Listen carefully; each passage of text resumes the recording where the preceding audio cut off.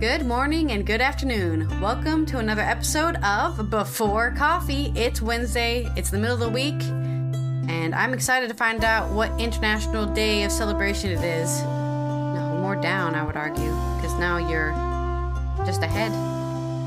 People like to see necks. Necks are nice. I want to see your neck. I want to see how old you are. That's all hair on it. You can't tell. All right, now my screensaver came. Okay.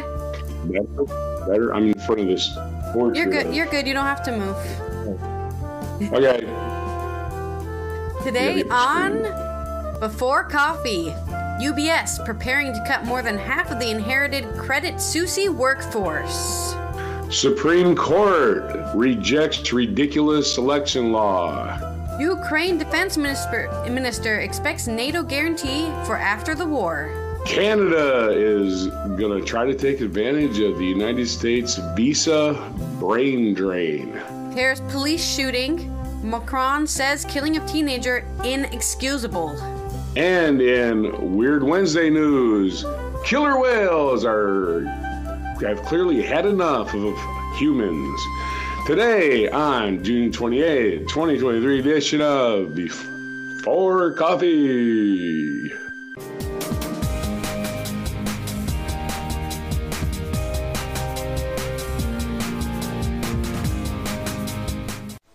Okay, let's get into our first news story here about the UBS merger that happened, I think probably back in February is how long we've been talking about this merger, where Credit Suisse was going to go bankrupt, so UBS, their competition basically, took everybody and put them under their wings. This is a article from Philip Inman on The Guardian. The Swiss investment bank UBS is reportedly preparing to cut more than half of the 45,000 staff inherited from the takeover of stricken rival Credit Suisse, in a move that is expected to begin as early as next month. Insiders have indicated that between 30,000 and 35,000 staff are likely to leave the combined organization this year in 3 rounds of cuts beginning in July, according to Bloomberg News. Credit Suisse employees will bear the brunt of the cuts, with about 25,000 posts held by the staff before the takeover expected to be removed. The prospect of the huge job losses is further blow to the City of London after rivals Morgan Stanley and Goldman Sachs announced a reduction in staff numbers earlier this year. Credit Suisse offices in the capital are expected to be among the worst hit as UBS seeks to protect operations in Switzerland. Senior executives, traders, and thousands of support staff in New York and some parts of Asia are also expected to be told their positions are redundant, according to the report. UBS has previously stressed that the bank is keen to reduce cost overall and has not set a target for reduction in the workforce. It reluctantly agreed to buy Credit Suisse in a deal thrashed out with the Swiss government and local regulators in March, after the rival bank came close to bankruptcy. The cost of the merger were expected to be $17 billion, or 13.4 billion pounds, although UBS is estimated to have inherited a portfolio of assets from Credit Suisse worth $35 billion, and in the immediate aftermath of the takeover, the combined workforce rose to 120,000. Shares of UBS rose to 1.4% at the open on Wednesday, trading at 17.1 Swiss francs, or $19.907, as of 9:05 a.m. in Zurich. A spokesperson for UBS declined to comment on the report of job cuts. At an event in Zurich on Tuesday, the UBS chief executive, Sergio Ermotti, said the integration was going very well. It sounds like to me, right, that, oh boy, we got 35 billion extra money, even if you take out the 17 billion they had to pay, right? That's, still over 20 billion extra income. And they're like, oh, darn, that's just not going to cover those 45,000 extra workers we had to take over. Time to leave. Get out of here. Go find a new job. Losers. We're going to take the extra 20 billion for ourselves. Everyone else under our bank is going to get a raise. Unlikely. Most likely the CEO is going to take all the money and the board of directors, and nobody working under them is going to get a raise. But we'll see. No, they get to keep their job. That's what happens. Yeah. Woohoo! I always like the exciting merger news of our company, and all the people reading are like, we don't care. Yeah. Just don't, we care because we know you're gonna change a bunch of crap on us, but just to what the old company's crap is. Two companies merge and they got to combine that crap that they force on everybody else. That's the only thing that really happens to the workers. I'm sorry, your story isn't. Oh, is it? Oh, okay. All right. Because I was worried about my stupid screensaver. It keeps going up. I got to change it. Okay, so my story here. And the U.S. Supreme Court news in a 6-3 decision. We still have a democracy for now. The Supreme Court on Tuesday rejected the legal theory. This is from, the New York Times, Adam Liptak. The Supreme Court on Tuesday rejected a legal theory that would have radically reshaped how federal elections are conducted by giving a state legislatures a largely unchecked power to set rules for federal elections and to draw congressional maps warped by partisan gerrymandering.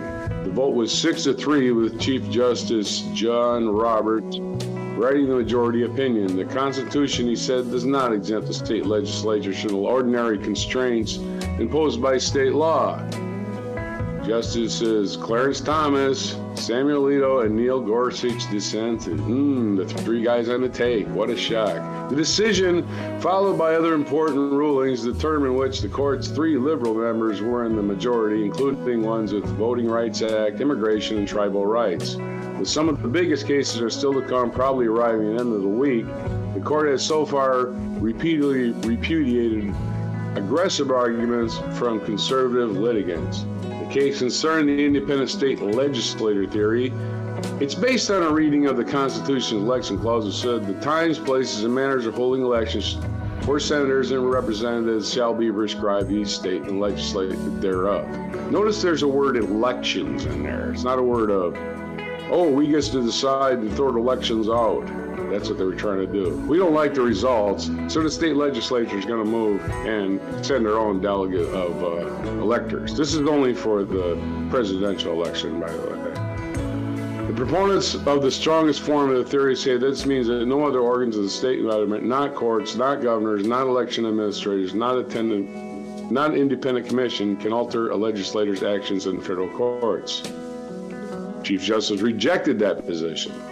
The election clause does not institute state legislatures from the ordinary exercise, does not insulate state legislators from the ordinary exercise of state judicial review. The ruling soundly dismissed this theory, one that an unusually divisive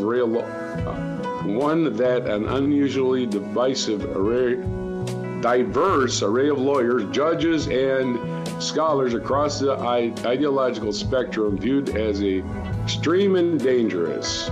Adopting the theory, they warned, could have profound consequences for nearly every aspect of federal elections, including by erasing safeguards against bipartisan gerrymandering and curtailing the ability to challenge voting restrictions in state courts. But some election law specialists cautioned that Tuesday's decision elevated the power of federal courts in the process, allowing them to second-guess at least some rulings of state courts based on state law.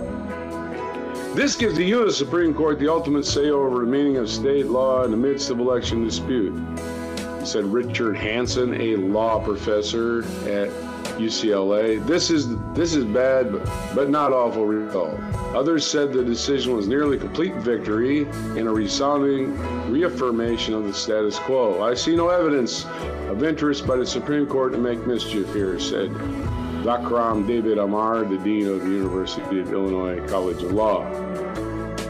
As Chief Justice Roberts put it, state courts do not have free reign and are subject to oversight by federal courts in cases involving federal elections, but he said quite little about the nature and extent of that oversight. The questions presented in the area are complex and content specific. We only hold that state courts may not transgress the ordinary bounds of judicial review such that they arrogate themselves to the power vested in the state legislators to regulate federal elections. Justice Sonia Sotomayor, Elena Kagan, Brett Kavanaugh, Amy Coney Barrett, Ketanji Brown Jackson joined the Chief Justice majority opinion. The case will have no practical impact in the dispute that gave rise to it involving North Carolina's congressional map. A recent ruling by the state Supreme Court authorized Republican-controlled legislators to draw maps as it sees fit, ensuring that the resulting districts will be shaped by politics. The case Moore versus Harper, number 21-1271, concerned a voting map drawn by the North Carolina legislature after a 2020 census that was initially rejected by partisan gerrymander by the state Supreme Court. Experts said that the map was likely to yield a congressional delegation that made up at least 10 Republicans and 4 fewer Democrats, even though North Carolina is roughly evenly divided. The state court initially rejected the argument that it was not entitled to review the actions of the state legislature, saying that adopting the independent state legislature theory would be repugnant to the sovereignty of the states, the authority of the state constitution, and the independence of the state court, and produce absurd and dangerous consequences. So there's lots of legal stuff. There's about 14 more paragraphs of that, but we'll cut it short. In the meantime, at least now, for now, voters get to decide, in their state at least, who wins the election, until we get some other crackpot who appoints some more Supreme Court justices who don't care about democracy. Your story. Man, why do they keep on doing that? Not caring about democracy. Like they want to be completely in power and control everything. Republicans are like 30% of the country, and they run half of the country. I'm over half of the country.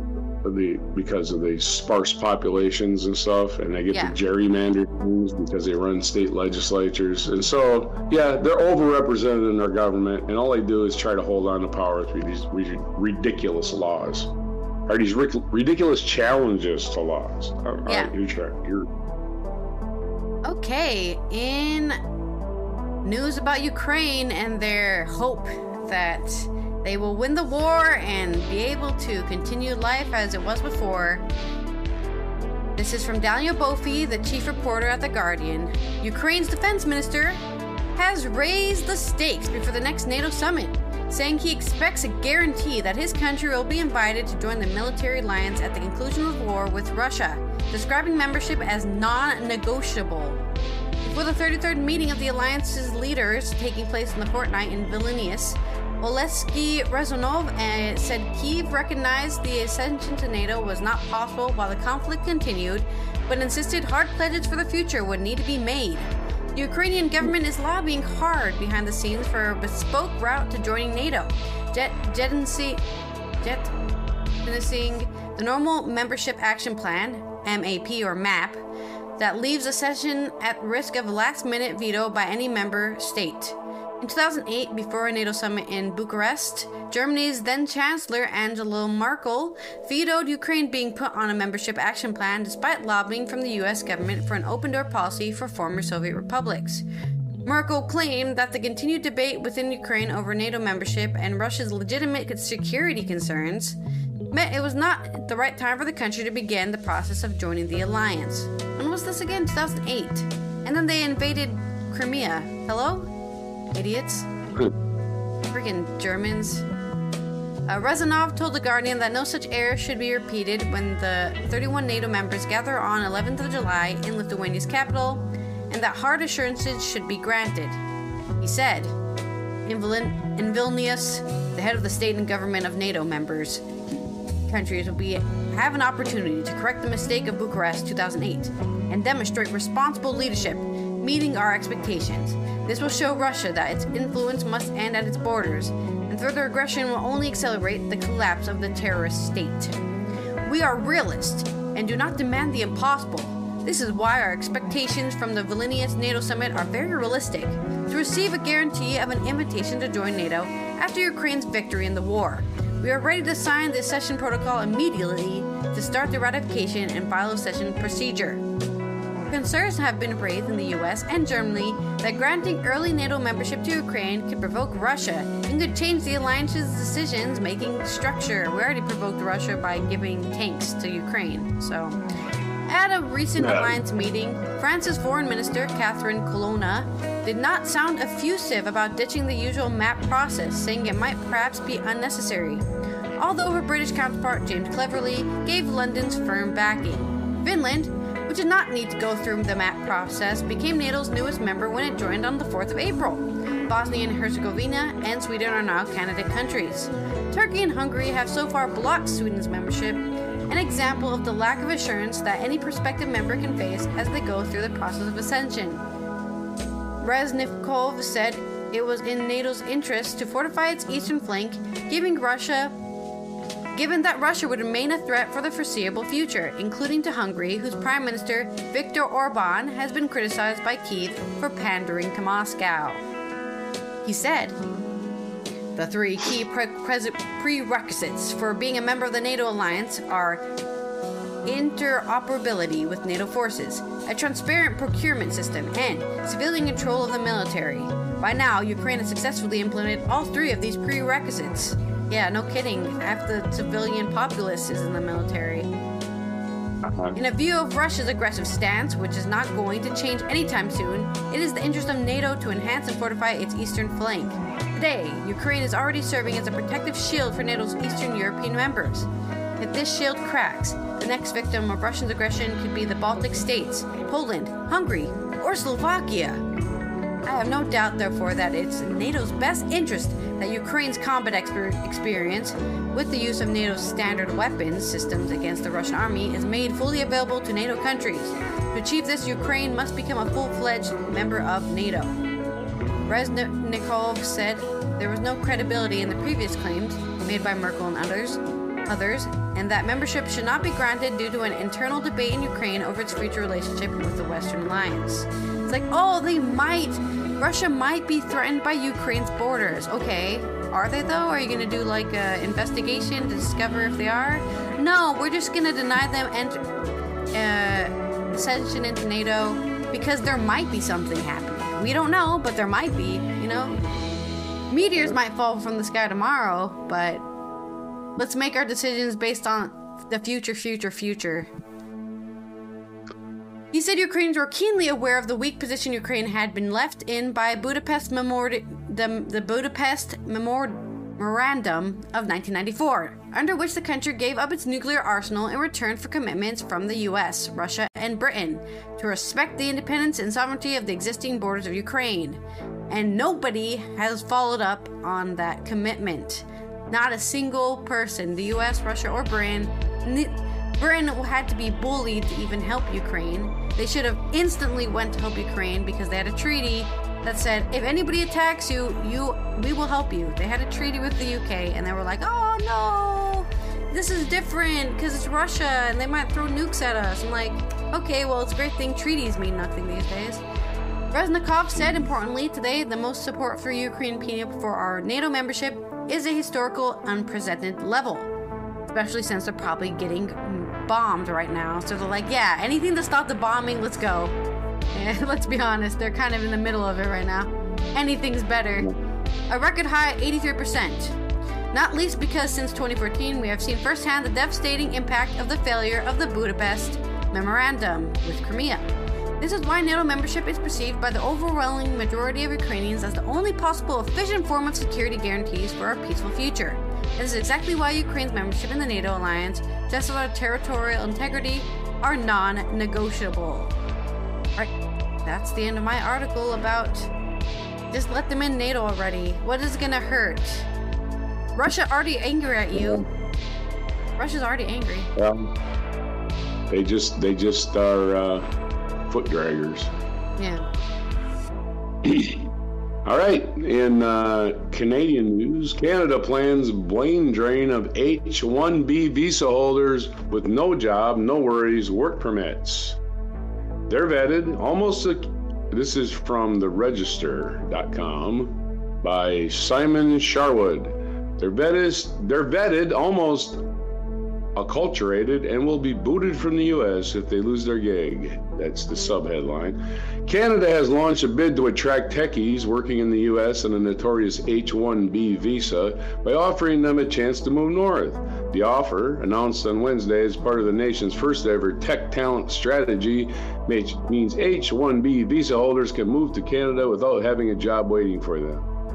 The H-1B visa is contentious in the U.S. It is purposed to attract skilled people whose talents are in short supply stateside, thus adding flexibility to the economy. But the visa is believed to be widely abused by employees who use it to find employers who use it to find employees willing to work for less than their American peers.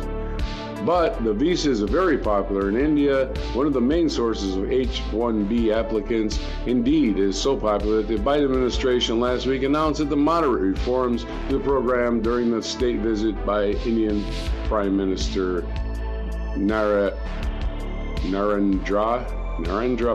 Modi. Is it Modi or Modi? You tell me. Modi? All right. The H-1B also made news early in 2023 amid mass layoffs in the tech sector because the visa holders who don't have jobs have just 90 days to leave the land of the free. Canada has clearly spotted an opportunity to nab some talent that needs a bolt hole and can get that talent safe in the knowledge that its southern neighbor has vetted H-1B holders, and they already have some experience in working in North America. Canada has created 10,000 places for H-1B holders, which must be filled within a year as of July 6th. The work permits issued under the program in the last 3 years. The work permits issued under the program under the last 3 years. Okay, the talent acquisition plans also includes STEM-specific categories for the Express Entry program, targeted skilled workers, promotions to attract digital nomads, visas that make it easier for workers to move to Canada to work at startups other than their own companies, the development of Innovation Stream, offering 5-year work permits for those with skills in certain occupations who will work for businesses contributing to Canada's industrial innovation goals. The Great White North is also keen on growing more local talent. Skilled people, especially teachers, are in short supply everywhere. Canada's revamped talent acquisition program is therefore not unusual, but it is doubtless designed with the hope of giving it an edge. One audience the strategy doesn't explicitly address is Russians. Hundreds of thousands of skilled teachers are thought to have fled Russia either to avoid conscription or just to seek greener pastures in light of economic sanctions. And that's your short and sweet story from Canada. Economic sanctions incoming. Okay. News from Paris. This is from Reuters in Paris. The French President Emmanuel Macron has described the shooting of the shooting dead. The shooting dead. That's a weird phrase. The French President Emmanuel Macron has described the shooting of a 17-year-old boy by police during a traffic stop near Paris as inexcusable, in a rare criticism of law enforcement hours after incident triggered riots. A police officer is being investigated for voluntary homicide for shooting the youth, who a neighbor said was from a family of Algerian origin. Prosecutors say he failed to comply with an order to stop his car early on Monday. The Interior Ministry called for a calm after at least 31 people were arrested in riots overnight, mainly in Paris' suburb of Nanterre, where the victim lived, with youths burning cars and shooting fireworks at police who sprayed people with tear gas. We have an adolescent that was killed. It is unexplainable and inexcusable, Macron told reporters in Marseille. Nothing justifies the death of a young man. Rights groups allege systematic racism inside law enforcement agencies in France, a charge Macron has previously denied. A video shared on social media shows two police officers beside a car, Mercedes-AMG, one of whom shoots at the driver as the driver pulls away. Sporadic clashes broke out between youths and police on Tuesday evening as anger of the death of a teenager grew in local community. Some groups set alight barricades and garbage bins, smashed up a bus stop, and threw firecrackers toward the police, who responded with tear gas and dispersion grenades. 9 people were arrested. After a record 13 deaths from police shootings in France during the traffic stops last year, this was the second fatal incident in such circumstances in 2023. 3 people were killed by police gunfire after refusing to comply with traffic stop in 2021 and 2 in 2020. A Reuters tally of fatal shootings in 2021 and 2022 showed the majority of victims were black or Arabic in origin. As a mother from Nanterre, I have feelings of insecurity for our children, said Mornia Labisi, a local resident and anti-racism campaigner, who said she had spoken to the victim's family, which she said was of Algerian origin. One passenger was taken into police custody but later released. Police were unable to contact another passenger, the prosecutor's office said. The driver was known to judicial services for having refused to comply with a traffic stop on a previous occasion, it said. Ah, so that deserves death, huh? The Paris police chief, Laurent Nunez, told BFM TV that the act raises questions for me and that the justice system would decide whether or not it was appropriate. Okay. The French Interior Minister, Gerald Darmanin, tweeted that the General Inspectorate of the National Police was investigating to shed light on the circumstances of the drama.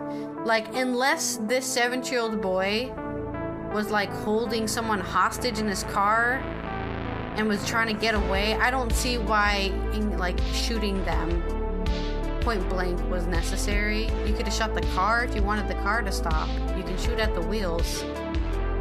Like, shooting the driver is a very extreme reaction to that.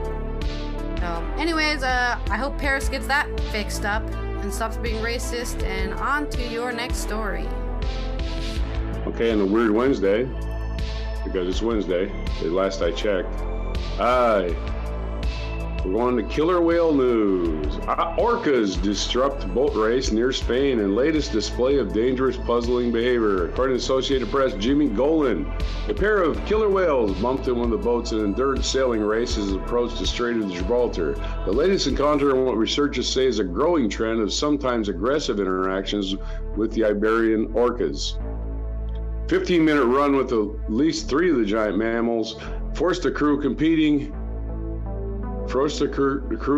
in the ocean race on Thursday to drop its sails and raise a clatter in the attempt to scare the approaching orcas off. No one was injured, but Team Jajo skipper Jelmer Van Beek said in a video posted on Ocean Race website that it was a scary moment.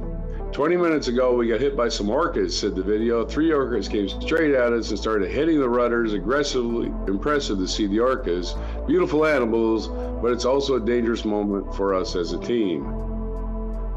Team Jalo was approaching the mouth of the Mediterranean Sea on a leg from the Netherlands to Italy when at least 3 orcas approached the VO65 class sloop. Videos taken by the crew showed one of the killer whales appeared to be nuzzling the rudder. Another video showed one of them running its nose into the hull. Scientists have noted increasing reports of orcas, which average from 16 to 21 feet and weigh more than 8,000 pounds, 3,600 kilograms, bumping or damaging boats off western coast of the Iberian Peninsula in the last 4 years. The behavior defies each easy explanation. A team of marine life researchers who study killer whales off Spain and Portugal has identified 15 individual orcas involving in these encounters, 13 of them young, supporting the hypothesis that they're playing. The fact that 2 are adults could support the competing and more sensational theory that they are responding to some traumatic event with a boat. The sailors were warned of the hazard. We knew there was a possibility of an orca attack in this leg, Team Jalo on board reporter Brett Shull said, so we had already spoken about what to do if the situation would occur. Shull said there was a call for all hands on deck and the sails were dropped too slow to slow the boat from a racing speed of 12 knots. The crew made noises to scare the orcas off, but not before it had fallen from the 2nd to 4th leg from the Hague to Genoa, where it's expected to arrive this weekend. This seemed more aggressive, playful when we were sailing at speed. Once we slowed down, they started to be less aggressive in our attack. Everyone is okay on board, and the animals are also okay. The ocean race involved 2 classes of sailboats at sea for weeks at a time, with the IMOCA 60 boats competing in a 6-month, 32,000 nautical mile circumnavigation of the globe. Boats have already contended with giant seaweed flotilla, catastrophic equipment failure, and a collision that knocked the leader out of the decisive 7th leg.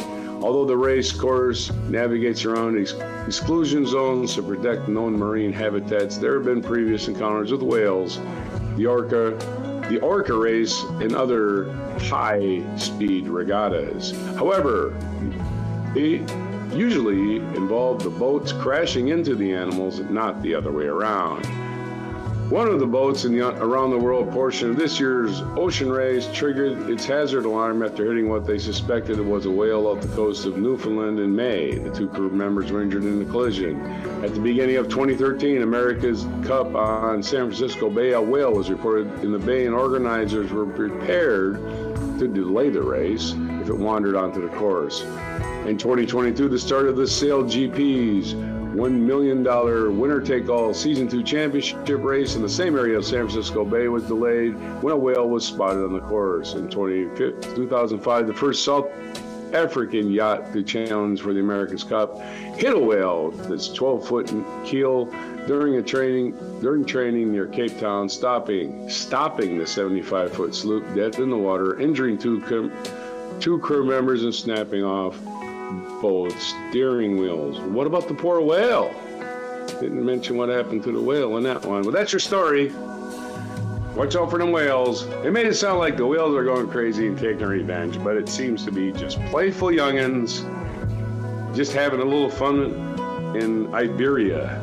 Yeah, I mean, a lot of whales, including dolphins, love having weird fun. I mean, dolphins spike around pufferfish to get high. They play volleyball. And we're the ones that call them. We're the ones that decided to call them killer whales, when in fact, most animals are killers. Otherwise, they starve to death. Right. Especially in the sea. Yeah. Your story. Okay, in culture news, Pompeii fresco finally possibly depicts a 2,000-year-old form of pizza. That's right. This whole time I've been saying pizza was not invented until the tomato got to Europe, because tomatoes are American. Fun fact, they do not belong in Europe. They did exist in Europe, but the tomatoes in Europe were poisonous.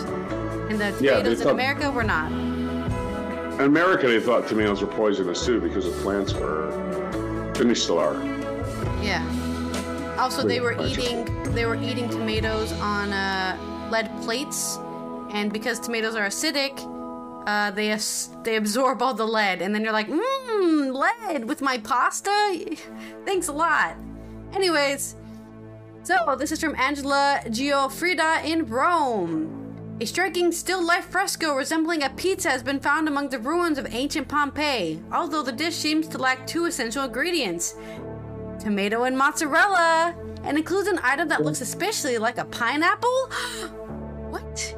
Are pineapples the original topping of pizzas? Don't tell anybody.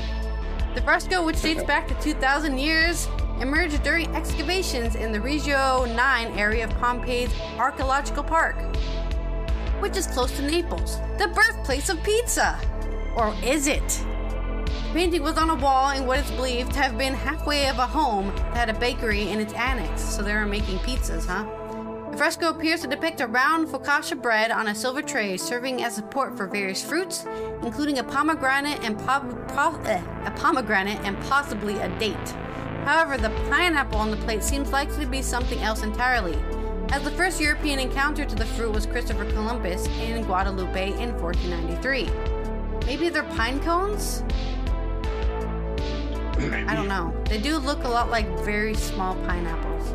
Experts say the bread is seasoned with spices or moritum, a herb cheese spread in by ancient Romans. Next to the bread is a goblet of wine, along with dried fruit, dates, pomegranate, and a garland of yellow arbutus. The still life is thought to have been inspired by the Greek hospitality ritual of Xenia, and so the tray represents gifts that were offered to guests as part of a tradition dating back to the Hellenistic period. Such images were widespread in the homes of ancient Pompeii and nearby Herculaneum, which were both wiped out by the Mount Vesuvius erupted in AD 79. However, it is unusual to find such a fresco containing an image of a focaccia. Gabriel Zucktriegel, the director of Pompeii Archaeological Park, said the fresco appeared to reflect the contrast between a frugal and simple meal and the luxury of silver trays and refinement of artistic and literary representations. How can we fail to think in this regard of pizza, which was also born as a poor dish of southern Italy, which has now conquered the world and is also served in starred restaurants, he said. Naples is home of the margherita, the traditional pizza comprising of a simple mix of tomato, mozzarella, fresh basil, and extra virgin olive oil. And the notion of topping the dish off with fruit enrages many Italians. I think that's a meme. I don't think people are actually enraged. What I've seen from other actual Italians is they don't fucking care what you're eating. Just don't snap your pasta. That's what they care about. Don't get your pasta and snap in half. That's the only thing they really care about. But not so much for Gina Sorbillo, the owner of one of the oldest pizzerias in Naples, who is convinced that the image in the Pompeii fresco is in fact a pizza. In ancient Pompeii, we already knew there were forms of flatbread made with grains, water, salt, and maybe beer as a leavening agent, he said. Then they might have topped it with vegetables or fish on the day. It was an ancient form of pizza. I can't believe ancient pizza still had fish on it. I just can't. I love fish, but on pizza, no. Anchovies. Just stop. Anchovies. Never anchovies. Yeah, maybe anchovies, but like if you're gonna put like a cod on some pizza or some tuna, I'm like, stop doing that, please. And I don't agree. I'll put pineapple all over my pizza, but never tuna, okay? That's awful. He added the fruit might have been considered. Oh wait, sorry. Yeah, he added the fruit might have been considered more of a main dish during the ancient Roman period. When it comes to fruit on pizza, in modern times, he said, you can use fruit, for example, figs or strawberry, if it's a sweet pizza. That's where the fresco settled the argument of pineapple on pizza. Sorbillo responded with a no. Tastes are tastes, he added. We make traditional pizza and would never use pineapple. I mean, to be fair, if they're making traditional pizza, as they said earlier, pineapples did not exist in freaking 49 AD, so there's no way that's a traditional pizza. I know that some people, I don't know if it's Canada or it's Australia or somewhere in Southeast Asia, somewhere people put banana on their pizza, which to me is crazy because banana is very, very gooey when you cook it, so. Maybe it wasn't a pineapple, maybe it was a hand grenade. The holy hand grenade. Yeah. The eruption of Vesuvius killed an estimated 2,000 people. The ruins were discovered in the 16th century, with the first excavations beginning in 1748. Excavations on Insula 10 in Reggio 9, a district of the city that had hosted a cluster of homes, workshops, and the bakery, began in February. The skeletal remains of 3 victims, 2 women and a child, were found in May in a bakery, where they were believed to have sought shelter. Frescoed walls featuring the mystical scene of Apollo and Daphne in one, Poseidon and Memone in others, have been also discovered. The remains of the 2 other victims, thought to be 2 men in their mid-50s, were found in another part of the site in mid-May. The men were believed to have been killed by an earthquake that accompanied the eruption of Vesuvius. One is thought to have raised his arm in an attempt to protect himself from the falling wall. Beads from a necklace and 6 coins, 2 dating back to the middle of the 2nd century BC, were found nearby. The Italian culture minister Gennaro Sagiuliano said, Pompeii never ceases to amaze. It is a treasure chest that always reveals new treasures, he added. There you go. Pizza's real. Pizza is an ancient Italian. I mean, putting stuff on bread, everyone does that, let's be honest, but they're saying we own pizzas, okay? We own the idea. Copyrighted in Italy. Pizza's forever. On to this day in history. Major controversy about what people were struggling to eat. Imagine we would not eat anything they ate 1,000 years ago even, right? We were like, no, I'm not eating that. Sorry, you need to warm that up in a microwave. This day in history, in 1519, Charles V, who was Charles I, as already King of Spain, was elected Holy Roman Emperor.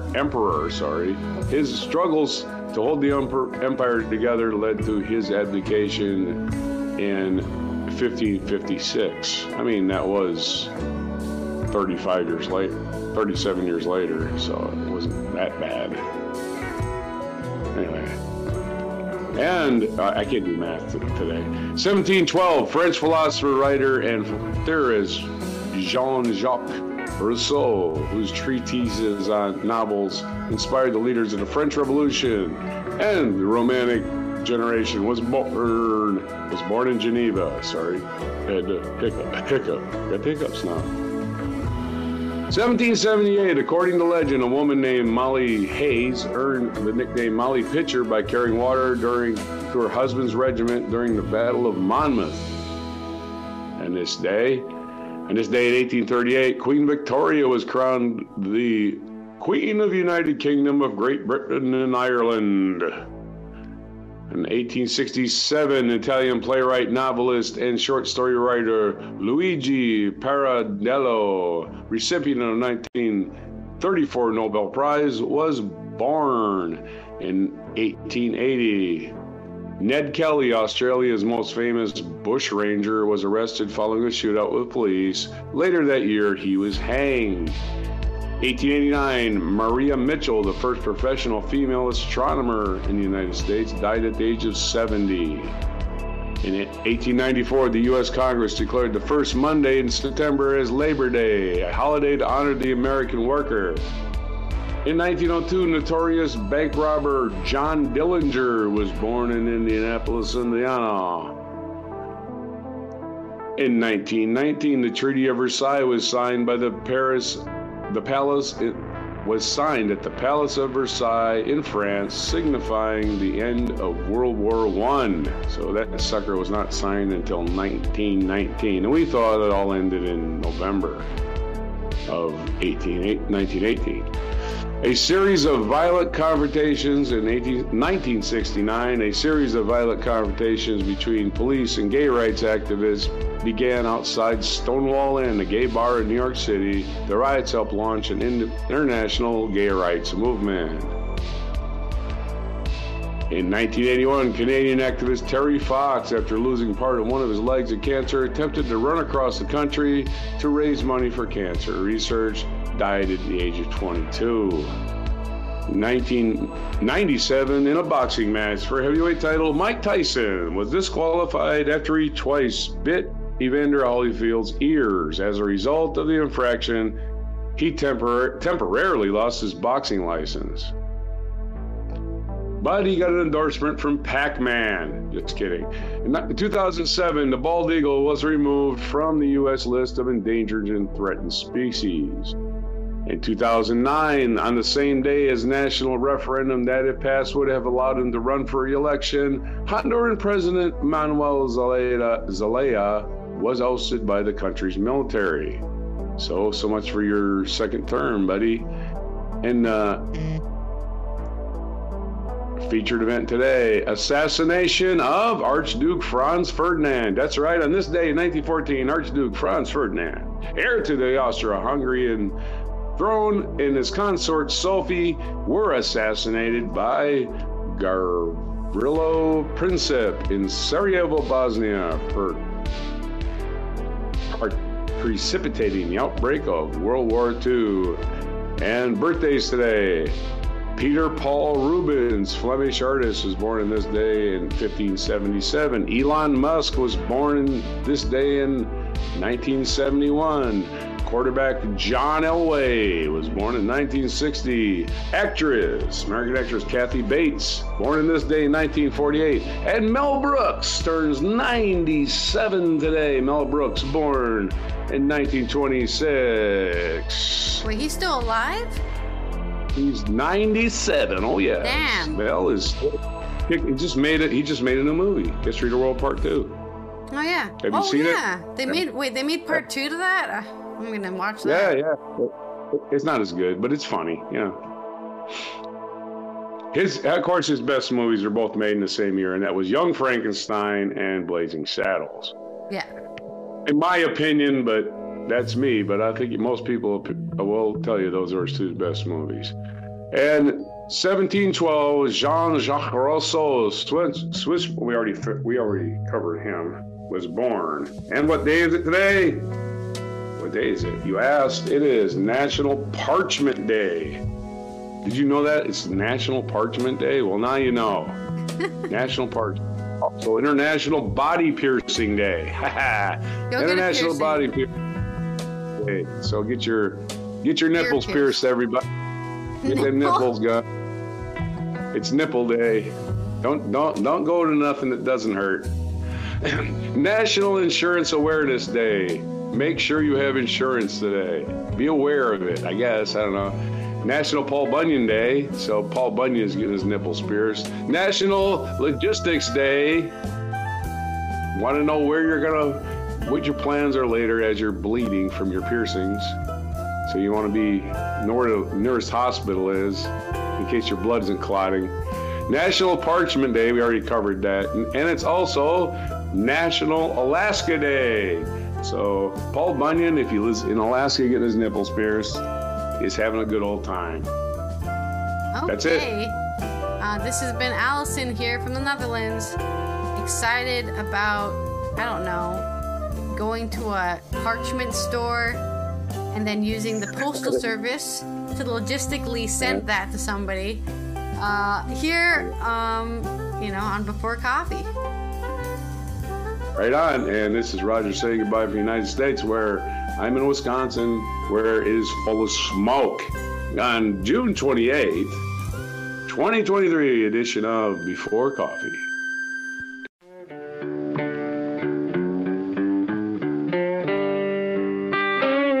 Be sure to hit the like, subscribe, and notify buttons, and follow our other channels, Toxic Alley, History of Gravy, and Scratchy Old Records.